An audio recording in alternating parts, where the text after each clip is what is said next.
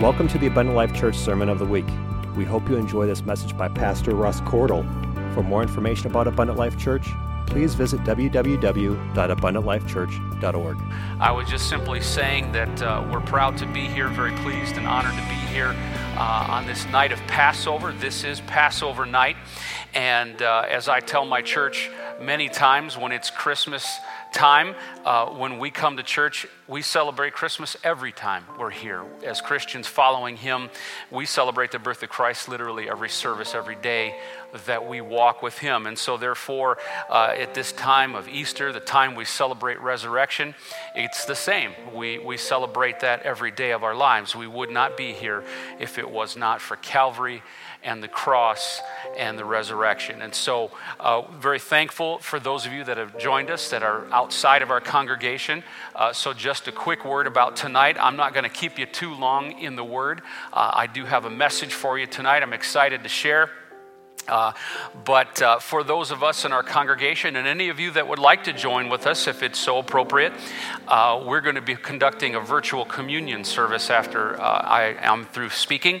And so you're welcome to stay with us during that, because we will have a time of prayer and worship and altar call time after that point. So our congregants have been directed to try to find some form of unleavened bread, soda cracker, communion wafer, whatever you can, and some juice at home, and prepare that. And you might be able to see here under my lectern, I have mine all ready to go.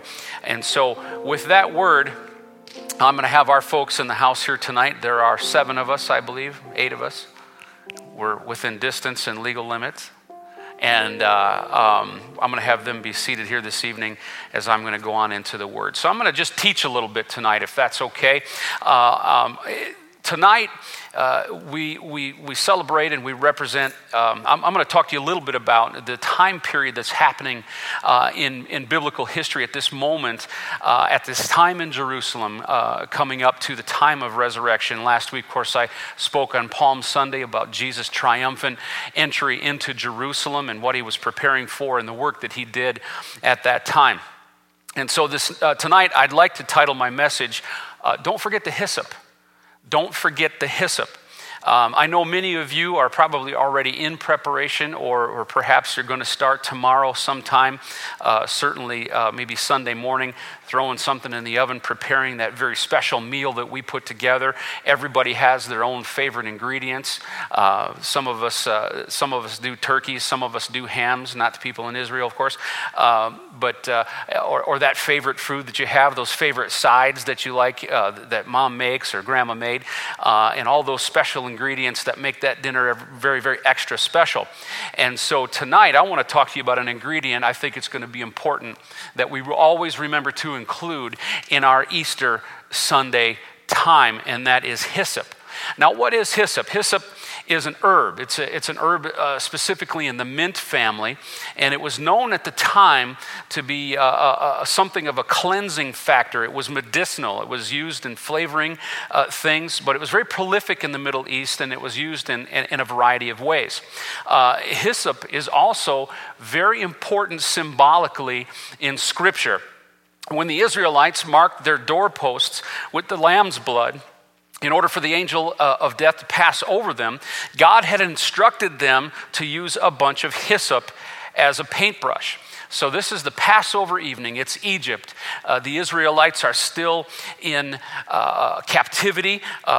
Moses has been pleading with Pharaoh, and the plagues had come, and this is the eve of the final plague, the final judgment from God in order to free the Israelites. And so God instructs the leadership, Moses and the people of Israel, to go into their homes, and isn't that funny where we are right now, to go into their homes and to stay there. And they're instructed that in order to follow this process, that there is going to be a death angel that passes over all of Egypt. And so they're given very specific instructions on what they're supposed to do that evening. And one of the primary instructions that they're given is they're to sacrifice a perfect lamb. a perfect lamb, and they'll have the opportunity to eat that lamb as their dinner that evening, and it's now currently or commonly known now as what we call the Seder dinner, S-E-D-E-R, Seder dinner, that's observed by the Jews. And so they were instructed to kill this lamb and save its blood. They were instructed to bake unleavened bread, and the reason for that is they didn't have time to make up a bunch of bread and put the yeast in it and let it rise and do all that. So it takes many hours and hours, and so they were being told, now hear me now, they were being told that you have to be ready at a moment's notice. We don't know when this is going to happen. There was no time frame given, so they didn't have time to put yeast in their bread. In the Bible, yeast is a symbolic of sin. Egypt is a symbolic gesture, a symbolic representation of sin in the Word of God, or living in the world, living separate from God. And so the Israelites needing to leave Egypt was symbolic of that transfer, that time when they had to stop living under that rule, under the world, and become a follower of God, a follower of Christ. It's symbolic of today. It's a mirror of the New Testament. And so they couldn't put leaven in the bread, and that's why when we have our communion services, we used unleavened bread and so forth. They did also at the time of Jesus' Passover meal. And so what happened was, as they sacrificed that perfect lamb, obviously the type and shadow, the symbol of what was to be eventually our perfect lamb, our Savior, Jesus Christ, they were to take that blood and they would take a bunch of this hyssop. It's a stalky, minty herb, as I said. It's very sturdy, and it's said to perhaps grow 4 or 5 feet tall, a very long, stalky type of an herb that grew everywhere. It said in the Word, it says in 1 Kings that it springs out of the walls. In other words, it can grow in some pretty harsh conditions and kind of like to grow in the walls of structures. And so they were to take a bunch of this hyssop and to dip that in the blood of the lamb. And they were to go outside of their homes, and on the lintels and the doorposts, they were to place and paint, literally paint the blood on there. Hyssop was used essentially, a bunch of it was used as a paintbrush. In Exodus chapter 12 and 22, we have the exact the instruction there, and it says this in 12 and 22, and ye shall take a bunch of hyssop and dip it in the blood that is in the basin, and strike the lintel and the 2 side posts with the blood that is in the basin, and none of you shall go out at that door of his house until the morning. Boy, oh boy, is that interesting how that's aligning with where we are today and the circumstances that we're under today. Do you know that I've actually seen where people have taken red cloths or ribbons and different things like that and put it over the door lintels and the posts of their homes right now, symbolizing that they're recognizing a divine protection from God during this time of the COVID crisis. And so they took that hyssop and they applied that there. And see now, in the understanding, of course, and it's important to know, this was probably because hyssop was so sturdy and it could withstand the brushing, but it also likely signified that God was marking his people as pure, not as targets of the judgment God was about to deal out to the Egyptians. In other words, it could have been very simple. I mean, when God sent the death angel over Egypt, you ever think of it this way? When he sent the death angel over Egypt, he could have just simply done some form of a godly highlighter on every Israelite's home. Just said, don't take the firstborn son out of that home. God didn't have to. He could have just simply protected them, couldn't he? But there was significance, and there was a reason why they took that action. It was their steps. It was what they needed to do to make sure that they were marked as purified. And so I want you to focus on that purifying aspect of hyssop. Now, we see it again, and it's in Scripture several times. It's referenced there. It's very significant. In Psalm 51 and 7, David, the great King David, repenting after Nathan the prophet had called on him and brought him into the chamber and gave him this story of the man who'd taken the poor man's lamb and killed it and for his own. And he identifies David as the sinner. Of course, he was referring to his sin with Bathsheba. And David is now in agonizing repentance. In Psalm 51:7, he says, "Cleanse me with hyssop, and I will be clean. Wash me, and I will be whiter than snow." That whiter than snow comment, how many times have we seen that? It's a direct reference. It's a type and shadow again of the part in Scripture and Revelation we talked about in past messages, where our robes, our adornment needs to be dipped in the blood and washed and whiter than snow. It's a direct correlation to that, and David probably didn't even know or understand that he was even shadowing that for the future. David does not refer to a physical cleansing here. He's specifically talking about a spiritual cleansing. He sinned, and he did wrong and was repenting before God.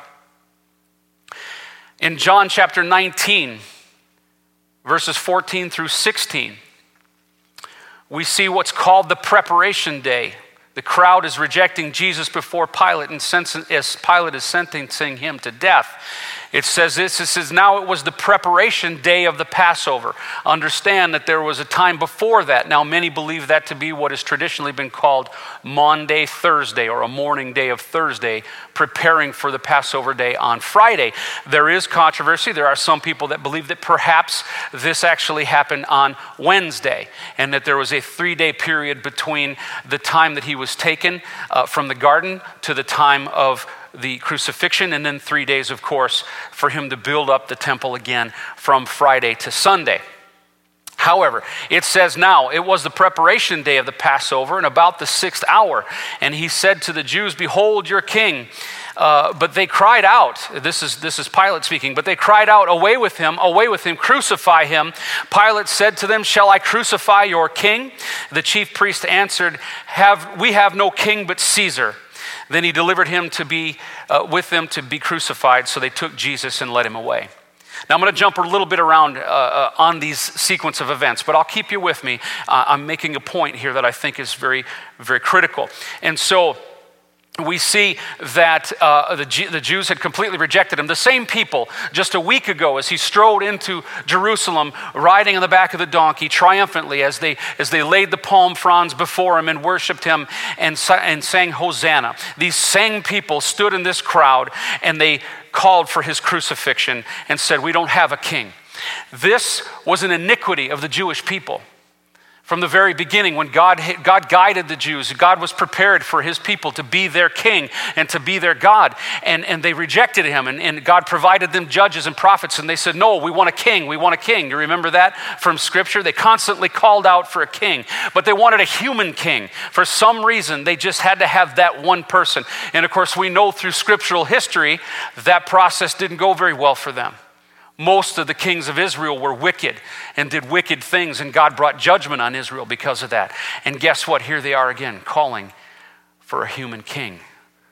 We want to be Caesar as our king. And isn't it interesting that Caesar had them in captivity? Caesar had them under control. The Israelites were not autonomous. They did not have their own government or their own place. So we see that on the preparation day is when he is being called out and judged. Now, in Matthew chapter 26, and I'm reading from the ESV version, Matthew chapter 26 and 42, this is where Jesus is going into the garden. Okay, so this is after the time of the Passover supper, when he'd gotten together with the disciples and had the supper. He announced that there's a betrayer among us, and the one who sops with me is the one who is my betrayer. And of course, they're all confused. And not me, Lord, say it's not me.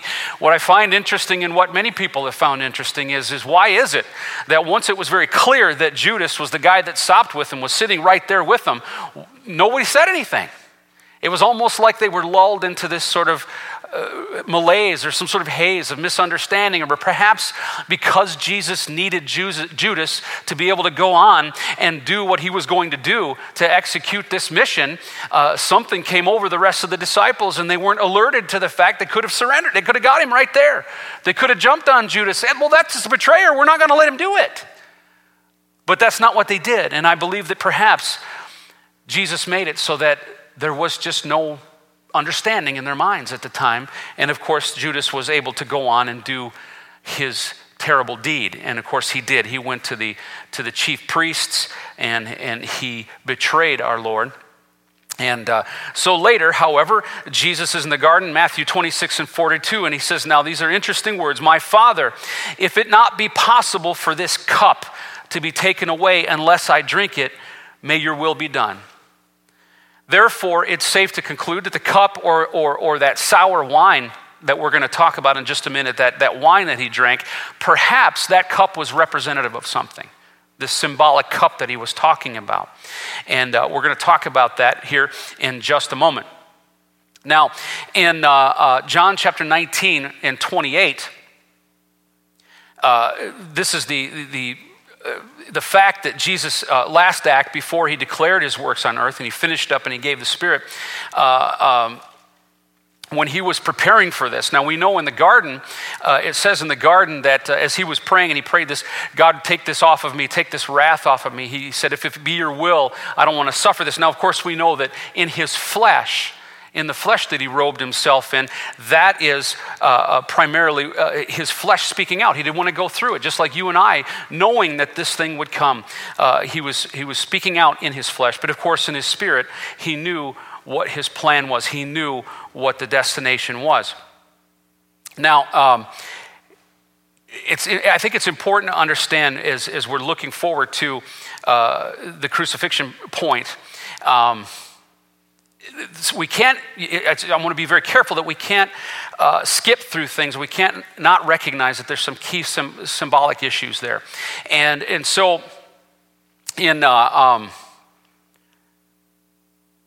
that particular next phase in John 19, 28 through 30, and I'm not going to read the whole thing to you. You can go back and reference it in the moment. But as I said, it was his last act before he was to turn himself over and before he was taken in the garden as Judas his betrayal had worked. And 27, Matthew 27, 46 through 49, it says, in about the ninth hour, I'm sorry, I jumped to the wrong spot there.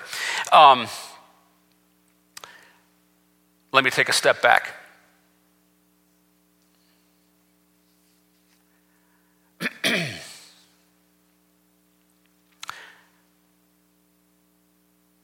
We're at the time of the crucifixion. And at about the ninth hour, Jesus cried out with a loud voice, saying, Eli, Eli, lama sabachthani. That is to say, my God, why have you forsaken me? Some of those who stood there, when they heard that, they said, he's calling for Elijah. Immediately, one of them ran and they took a sponge and they filled it with sour wine. Now, there's different references to that depending on which one of the Gospels that you look at, whether it be John or Matthew. They dip it in this wine. Now, this wine was not the original. When he was first come to the cross, they tried to give him wine mixed with something they called in word gall, which is believed to be the herb myrrh. And they believe that was done because the act of the process that he went through, the scourging and the crown of thorns and being nailed to the cross and all of the horrible things, nails through the wrists and through the feet, what they would do is they would try to give them a little something to numb that a little bit. They would try to be a little merciful to them and provide that. Now, that was the first when he first got there and was first placed on Golgotha. Now, at this point, however, he's crying out. They think he's calling for Elijah, and they think he's really suffering now, and which of course he is. And so what they did is they took a sponge and they filled it with sour wine, and it says they put it in Matthew, they said they put it on a reed. Now, in the other Gospels, in the Gospel of John, as I was referencing a moment ago, what they did is because it grows so frequently and so prevalently, they grabbed a bunch of hyssop. And a hyssop reed, as I said, can be 4 or 5, 6 feet tall. And so amazingly, at this point, on this place called the place of the skull, that's what Golgotha or Calvary means, a stony, rocky place outside the city, still able to reach and find and grab a bunch of this hyssop. Now, Jesus is up on the cross. We don't know specifically how high up in the air he was, but we do know this, that in tradition, what they would do is when they crucified someone, and they died and passed away there, they would leave them hanging on the cross. And they would allow the birds and predators and other animals to come and take them. And I know that's very graphic and it's kind of gross, but that's essentially how they were. And so The difficulty that they had here is that the Roman rulership and the chief leaders did not want that to happen. They didn't want him to be left there because they were on the Sabbath. Tomorrow, Saturday, to the Jews is the Sabbath. It's a holy day. And so they were trying to get through this whole process and get it done before they started to edge into the time of the Sabbath. That would be very, very poor event to happen. And so let me get you now back to, I'm sorry I skipped before, I got a little turned around. John chapter 19, 28, 20 through 30 says that this wasn't, basically he's telling us this was in fact the last act. As I said before, he declared his work on earth and he finished and gave up the spirit. So he's crying out, Eli, Eli, lama sabachthani, my God, why hast thou forsaken me? Again, his flesh is crying out and he was about to give up the spirit. And while the hyssop stalk may have been used purely for practical purposes at that point. Like I said, they needed something to get that wine up to him. This is a sour wine that would sit nearby. Now, where did that come from? It wasn't the wine mixed with gall for the numbing purpose. It was actually brought by the Roman soldiers. And so they would sit there and do these crucifixions. Well, it would take all day long for someone to die in this manner. It was a horrible, horrible, torturous death. One of the worst things I think humanity could do to another person. And so someone ran and dipped of this sponge in this sour wine and gave it to him. But it just so happened that this particular plant, the hyssop plant, that plant that represents purification, the plant that represents so much more than just grabbing a bush and handing him this wine. And so they grab it, the plant was chosen, and it's possible that God meant this really specifically as a picture of purification. In other words, that wine, perhaps that wine that they dipped in represented that cup that he spoke of, that cup that was being handed to him. Well, what was that cup? He just literally, Jesus hanging on the cross, understand, not only did he take on all the sin of the world that existed prior but could exist to come, that we have the opportunity to seek him for and ask forgiveness for. He not only took all of that sin on, but he became sin. The Bible says that he became sin. So he was in this process. He was about to give up the ghost, in other words, die. Well, he can't enter into the kingdom of heaven and sin. The Bible says that, right? Even Jesus Christ, God manifest in the flesh. It would not be a proper representation of his own word, his own command. So Jesus at this point had become sin. And I believe that perhaps that cup that he was talking about in the Garden of Gethsemane, God, let this cup pass from me. Perhaps that cup was symbolic of that wine that was put on that sponge for him to be handed and to give him some relief. By this time, he's probably desperately thirsty, hurting in such excruciating, extraordinary pain, parched lips and tongue, gasping for breath, his flesh crying out for some relief. And on a hyssop rod or a reed of hyssop, that sponge is attached and it's handed to him. And so at that same moment, the cup that he asked God perhaps to pass on comes to him. That's the cup of God's wrath, the cup of all of that sin and everything. And also the purification of the hyssop. I think it's symbolic there. We can't forget the hyssop. Don't forget that ingredient, that purification aspect, the hyssop that was dipped in the blood of the Lamb to cover the doorposts. It's the blood of the Lamb that purifies us from sin. It is possible, of course, that God did specifically mean that for that purpose. As I said, just as in the Old Testament, blood and hyssop were purifying the defiled person in the case of if they touched a dead body. That blood and that from a dove or from a sacrificial animal dipped in the hyssop purified that animal as well, or that person as well. And Jesus shed blood is symbolic there. Basically, the hyssop branch is the means by which the blood in the sacrifice was transferred from the sin, basically from the sinner, and purified. Jesus in his sacrifice had become sin, and it needed to be cleansed. Now he could share the wine at the marriage supper of the Lamb when the church is called home, because at that Last Supper, at that Passover supper, we're going to show in just a moment, he basically says as we're breaking the bread, and we'll go through that process here together in just a moment, but as he's breaking that bread and he's divvying out that fruit of the vine, he says, after this, I'm not going to partake of it anymore until I can be with you again. And we know, of course, in the book of Revelation, when it comes time for the church to gather together, I'll reference it here in just a moment, but that time in Revelation when God calls his church back, the purified church, those of us who've dipped our vestures in the blood of the Lamb, we've become white as snow, as the Bible says. Through the baptism process, those of us who have partaken of that are going to be called up with the Lamb. And then it will be the marriage supper of the Lamb, and Jesus can drink of that fruit of the vine again. In other words, that marriage supper will have that bread and we'll have that wine and we'll commune with him again. That's why he directed us to do this in remembrance of him.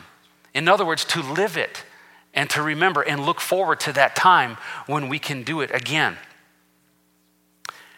In Jesus' name, thank you, Lord, for your word. Thank you, Lord, for your word. The word says further in John, it says, after this, knowing that everything had now been accomplished and to fulfill the scripture, Jesus said, I am thirsty. I'm giving you a different portion of the same gospel, the synoptic gospel message, the way he said it in John. A jar of sour wine was sitting there, so they soaked a sponge in the wine, put it on a stalk of hyssop, and lifted it to his mouth. When Jesus had received the sour wine, he said, it is finished. And bowing his head, he yielded up his spirit. He died.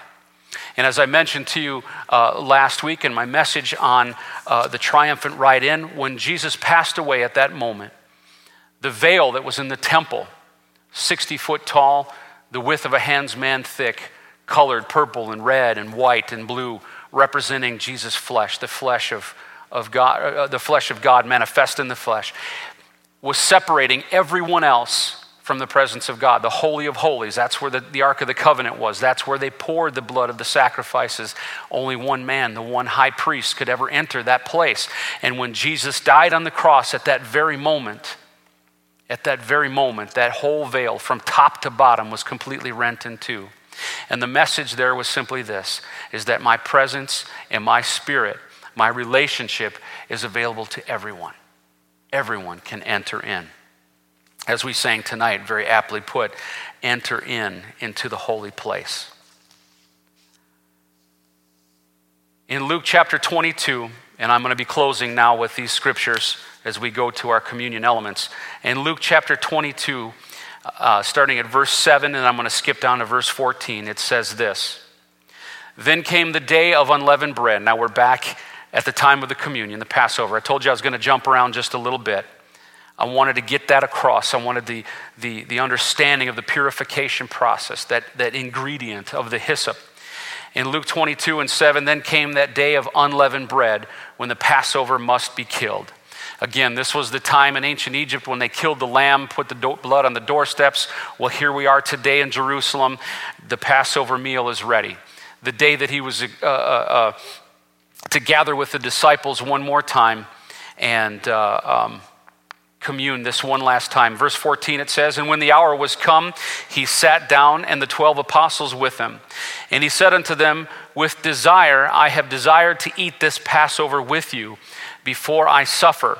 For I say unto you, I will not any more eat thereof until it be fulfilled in the kingdom of God. And that was the moment I told before. Revelation 19 and 9 is that reference. And it says in 19 and 9, Revelation, he saith unto me, right, blessed are they which are called unto the marriage supper of the Lamb. And he saith unto me, these are the true sayings of God. It's exactly what Jesus was referring to. I'm not going to eat again. In other words, I'm going to die. I won't be with you in body any longer. I will not eat again until we can dine together at the marriage supper of the Lamb.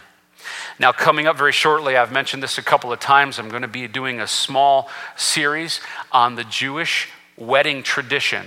The Jewish marriage tradition, it's a very significant understanding that there are specific steps and things that are modeled in Jesus' word that are drawn directly from Jewish tradition in the marriage structure, the marriage process, the wedding process. And so I hope you can join me for that. It's a very interesting study. I've spent some time on it. I've gathered quite a bit from some other excellent ministers and teachers over the years, and I'm really looking forward to sharing that to you. Folks, this time of resurrection, this time of the Passover is a time to recognize that there is a salvation message built in all of this. That purification in the Old Testament, in Exodus, purifying through sacrifice, through David asking to be purified of his sin, and on into the time of Jesus' crucifixion, that hyssop, that purification, the hyssop representing a place that we have to be, a step that we have to take in purification is so clearly critical. So we're going to gather together for just a moment here, and we're going to take just a moment. Normally when we're together in the church, we take some time. Perhaps we greet one another, share a couple of moments with one another.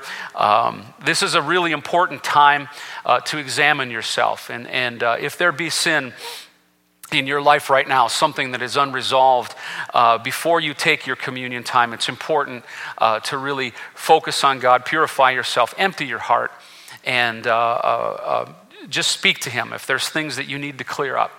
If there's someone you need to call tomorrow, an issue that you need to make right, something's wrong between you and another person or another situation, it's important that you continue living daily in repentance, living daily, keeping that ingredient of hyssop in your life. In other words, that purification, the blood of the Lamb. The Bible says that when we're baptized in Jesus' name, we take on His name, where our old man is buried with Him in baptism, and we rise a new person. We are essentially resurrected. On Sunday morning, I'm going to talk to you about the resurrection and how you particularly take part of the resurrection, how you as a Christian, how I as a Christian am supposed to take part of the resurrection every day of our lives. God, we're so very thankful that we have the privilege that we can come before you, Lord, frail and weak, susceptible to temptation, mistakes, error, satisfying our own flesh, stepping sometimes into sin, Lord. But God, we're thankful, Lord, that we can come to you before you.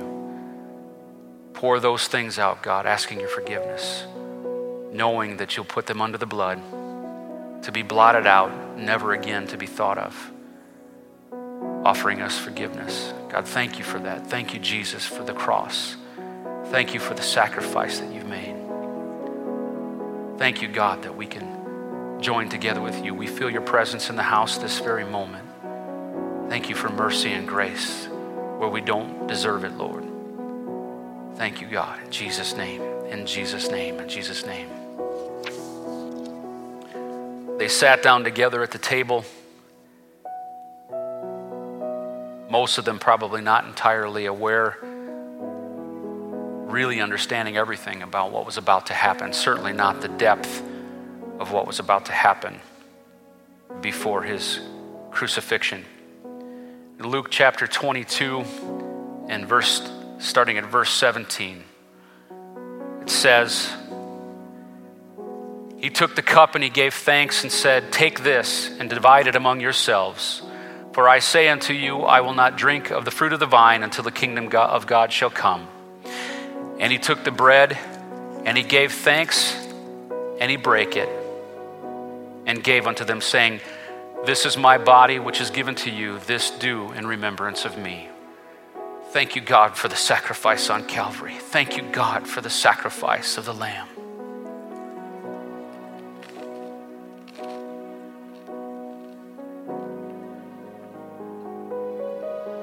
Thank you, Lord. Thank you, Lord. Verse 20 says, "Likewise also the cup after supper, saying, This cup is the New Testament in my blood, which is shed for you."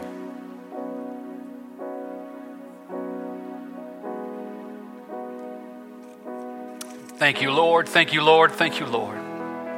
God, we so appreciate again the sacrifice that you made. Thank you for being a real Savior. Thank you for being a God that we can come to, a Savior that we can feel your presence, God, and know that you're with us every single day. God, we're living in unprecedented times right now, Lord. We know that your time could perhaps be soon. And Lord, as we seek your will and your way in our lives, desiring to be pleasing to you, God, we do this in remembrance of you tonight, loving you, respecting you, seeking your will and your way, Lord Jesus. We pray that you continue to guide us and lead us, Lord. Help me to be, God, an encouragement to the people of our church and our friends and family and all those that we encounter, Lord. Let us continue to remember every day of our lives, not just today, not just this once a year or twice a year, but every day, God, that we live the Passover moment, remembering you, believing and understanding your word, Lord God, knowing that you made this sacrifice for us, Jesus, and that we have the way that someday that we can be a part of the marriage supper of the Lamb. In Jesus' name, in Jesus' name. Thank you for listening to this Abundant Life Church podcast. We pray it has strengthened your relationship with God and will continue to be a light unto your pathway to heaven. If you have any questions or comments regarding this podcast, please telephone our ministerial team at 262-965-5177 or email us at info@abundantlifechurch.org.